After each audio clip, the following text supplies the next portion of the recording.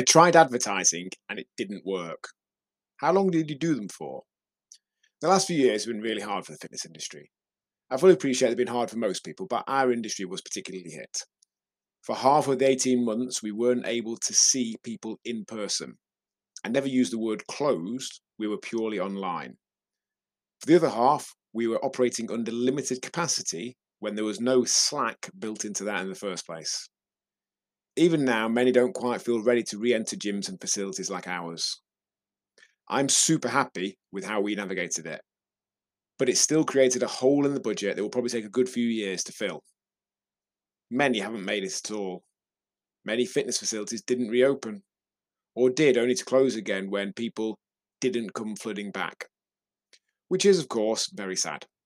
Some of my friends went that way, but it's probably worth observing that in each case I've seen of somewhere that's closed, they did little to no advertising or marketing to rebuild membership numbers. Those I've spoken to, most felt they had tried at some point, but nothing worked. When we talked about what they'd done, it was normally a handful of organic social media posts, a paid ad or two, maybe a flyer drop, over a number of years. When it hadn't got amazing results immediately, they kind of just stopped doing it, got quickly demotivated with it. The results weren't fast enough. I've been running ads for Rise for a decade now.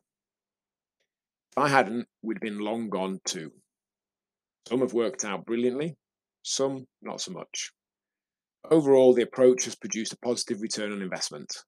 If I'd stopped completely each time the results weren't coming in as quickly as I'd liked, you wouldn't be reading this now. The irony, of course, is that many fit pros take the same approach to advertising that they get frustrated by when their clients do it. When people just kind of stop because the weight isn't coming off as fast as they'd like.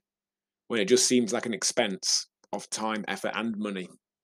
Stopping and starting, jumping from one approach to another, not giving it enough time to make progress, not trusting in the process. I've never met a fit pro that advertises all year round that isn't doing at least okay. And I've never met anyone who's eaten in an average calorie deficit for a sustained period of time who hasn't lost weight.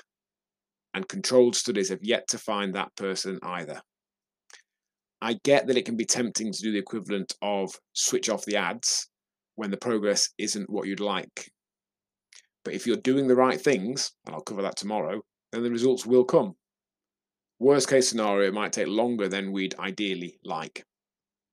But short of dying, we're getting to 6 or 18 months down the line either way. We can either have trusted in the process and kept with it and got the results we desire, or not. No time saved either way. Much love, John. Add no sense, all. P.S. We don't just guarantee results over a long period, we guarantee that you'll love the Great Innate program and be glad that you did it. Who else offers you a risk-free guarantee like that? myrise.co.uk/join to get cracking on changing your life, myrise.co.uk/apply to just find out more for now.